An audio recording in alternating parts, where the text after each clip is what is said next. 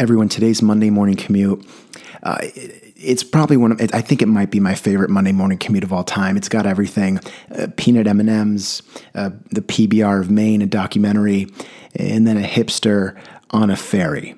So I hope you all enjoy it. It originally aired on February 25th of 2019. So I don't even know why. I'm saying it like it was from 1983. No, this is from 5 months ago. Enjoy. Everyone, ideally, we got the coffee in the to-go mug. Tea, water, lemon, cayenne pepper. I don't know what you're doing, and quite frankly, I'm not sure where you are. Hypothetically, if it's Monday morning, maybe we're on our commute. Maybe.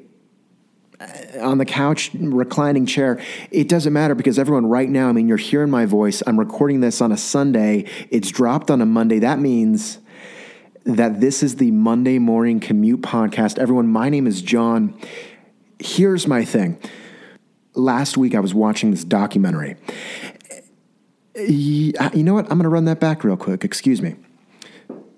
Last week, I was at an old school movie theater, had some peanut M&Ms, my left hand, my right a Pilsner, but not just any Pilsner. It was dubbed, and I'm quoting, the PBR of Maine. Sign me up. It was lighthearted and refreshing. That's all I asked for in a beer. To my left, my friend Sam. And we were watching a documentary. It was a documentary. It talked about climate change, environmental impacts, even dabbled with financial and economic implications, talked about legislative and political issues too. All of the words that I just said, I've heard them before. And I think if you gave me a word bank with those words and the definitions of them and you had me match them together, I could probably get all 6 correct. Maybe get 4 out of 6 because I accidentally flip a couple. But aside from that, I think I'd fare quite nicely. Now, if I was in a conversation having to utilize all of these terms, maybe like an essay in school where you have to use certain vocabulary words, I would hope whoever I'm talking with carries a majority of that conversation. I'll do my best to ad-lib it, give a, okay. And kind of some deep breathing, just adding some sort of volume to the conversation. Aside from that, that's my level of comfort, at least dealing with those terms in conversation. We got the internet. I can look it all up, and I'm a Google away from some sort of news story. So going into this documentary, I didn't know that much about it. I knew it was an environmental documentary. Aside from that, it was a blank canvas. I learned a lot. It was about a 90-minute film, and I was engaged the entire way through, paying very good attention, with the exception of a 4-minute detour.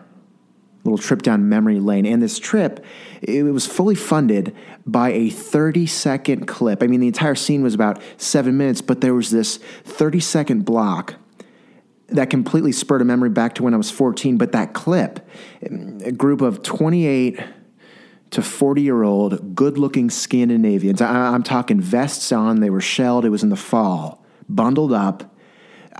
The people themselves, they look like they lived in very spacious lofts with high ceilings, art heavy, college educated, well-informed with just everyday affairs, but at the same time enjoy simple conversation over a cup of coffee. And these people, they weren't in cars, they weren't at home, they were outside, and they were biking, and they were walking. And the premise of this scene was that the town they're in encourages biking and walking as like a social gathering, but also obviously a way to kind of navigate throughout the city. And obviously eco-friendly, less emissions. But it was this one clip. And I don't know if it's the fact that they're just basically promoting biking and walking and running. But all of a sudden I had this weird itch. And at first I wasn't sure. I didn't know if I wanted to be young, good-looking, and Scandinavian with some sort of shelled vest, or if I just wanted to start biking as a part of my daily routine. That's saying something. There was only one other time, and it's when I was 14, that I ever wanted to bike. Biking and me, we don't really get along. I've never had that desire in my life. I'm driving everywhere. I'm taking public transportation. And, maybe it's a lack of understanding for just road laws and road rules and etiquette on the road. That very well could be it. But also, if I'm biking, I don't know if I trust myself just with literally handling the bike. I don't want to fall. I'm going to wear a helmet. I feel like I have to wear a helmet. That's been pushed heavy. My parents, if I'm ever doing anything on a skateboard, rollerblades, bike, you got to wear a helmet. And when I'm younger, of course, you're kind of annoyed that you have to do that. It's not that cool to wear a helmet. But I think now I'm 23, I understand I should be definitely wearing a helmet. In general, my skull and my hair, we just don't do well when contained for long periods of time. So if I'm wearing a hat or a beanie or a helmet, there's people who look good with hat hair. I'm not one of those people. The way I can put it, if you took a rat and you got it wet, but before you got the rat wet, you let it grow its hair out for like a very long period of time. You take this wet rat and you put it in a pasta strainer. You're kind of holding it above ground, and you take a blow dryer. You crank it up to the hottest setting, not to harm the rat, but just warm air, and you dried the rat off.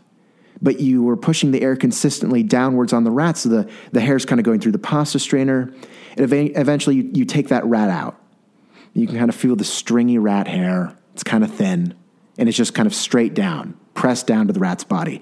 That's what my hair looks like after I wear a hat. It's not a good look. If I'm biking, let's say I'm biking to work, I'd be wearing a helmet. And when I take off my helmet, remove it from my head, I'm going to look like that rat did. If I want to negate that, I'll hop in a shower. Technically, I could hop in a shower at work. I just don't know if I want to go through all of that effort just to kind of look normal again. Got to dry off the hair completely, put in some product. It's going to be Old Spice. You know that. That's the angle I'm sitting on. Biking's great.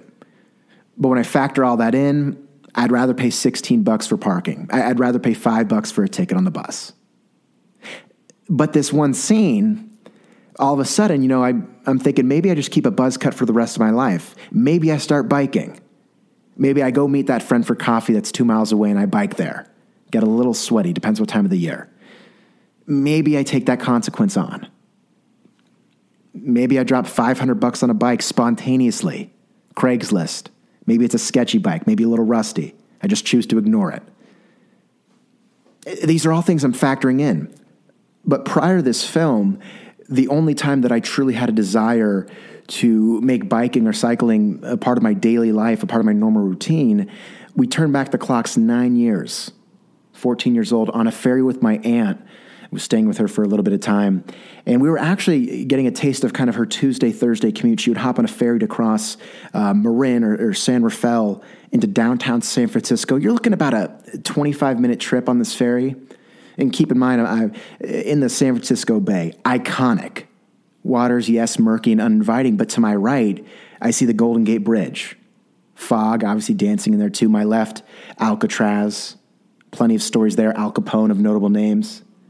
But my aunt and I, we were on this ferry. It might have been 1:30 p.m. on a Tuesday, so not that crowded. And we were outside. I kind of wanted to take in I wanted to take in the entire journey, get a real sense for the Bay Area, taking deep breaths, that bay air, nice little marine layer immersed in it. I was wearing a very light sweatshirt, though. It's 55 degrees. I was wearing a light Boston, Massachusetts airport sweatshirt. A little chilly, but I was in the moment. We're outside on the deck. My aunt and I, a couple other people, but one person in particular, one notable figure. This specific individual, well, in comparison to the shelled vest-wearing Scandinavians from the documentary, not that similar in appearance, but identical in influence. Standing roughly, I'm saying 5'7". Weight-wise, if I had to guess, I'm not good at this, I'm going to say 185. Curly brown hair, suppressed by some sort of biking skull cap. I think you might know what I'm talking about. It's tightly pressed around the head, bit of a brim. I didn't see a helmet. Chubbier cheeks, nice little beard. His glasses, I'm guessing out of some sort of bin from a Goodwill. Now his real apparel, we're looking at a lime green kind of windbreaker rain jacket type, but it's thin. Only shelling this red, blue, yellow striped white flannel. Beneath that it's a white V-neck. I'm assuming Hanes. His pants, they're whitewashed jeans. Right leg, you know what I'm talking about, rolled up a bit. Don't want to get it locked in the chains. Dress socks and Saucony running shoes. This was the first hipster I'd ever seen in my life. Posturing up on one leg, his left, that right leg kind of coming around the back on an iPhone, second generation, headphones up and around his ears, not necessarily in, but kind of resting around the curvature of his ears. Not necessarily alone. In terms of human contact, yes, but by his side, his trusty steed, his Pegasus, his Trek bike. Mountain bike in the city. Interesting combo. I'm not going to question it. He knew what he was doing. I didn't. Unfamiliar territory, unfamiliar land. I mean, I'm sure under those whitewashed jeans, very muscular quads, pumping up and down San Francisco. It's a hilly city, by the way. I mean, I'm looking at him, myself, all 8th grade of me. Is this a reality I could see? I need no ferry, about a 3/4 of a mile walk. But at the same time, I'm cutting my morning commute in half by upwards of 80%. It just takes a $350 investment at a local Walmart, a Bell helmet, cuff up the pant leg. Not that I need them in San Diego. It's going to be khaki shorts every day, but I'm into it. I never capitalized. I never took that desire, that want for the bike. I didn't bring it home with me to San Diego. Once I boarded my plane, Southwest Airlines, no want for a bike, no need. But right now, I'm not hopping on a Southwest flight down south. I'm in Portland still, a very bike-friendly city. Craigslist, I mean, it's a click away. Maybe I search. How much money, question for everyone, how much money should I invest in a bike if I may be fired up on it for a couple of weeks but never use it again, but there's a chance I might actually get into it? A bike and a helmet. And and how long do I have to bike before I can wear one of the skull caps with the bill? Like they do in Italy and France. How long? I'm not saying this is a reality, but I'm open to it. Maybe I bike. It sounds healthy too. I don't like doing cardio. But if I could do a cardio over a bridge and I'm not running, less pressure on the knees, read up on rules of the road, who knows? Everyone, I am looking at the clock right now, and it is about that time. So I would hope no one was listening to this as they were biking. Ideally. But if we're driving, if we're walking, if we're running, if we're pulling up to where we need to be, or if we're just hanging out at home, wherever, maybe a public library, I don't know. Everyone, this was the Monday Morning Commute Podcast. My name is John. This all was my thing. Thank you for rocking with me. Until next time.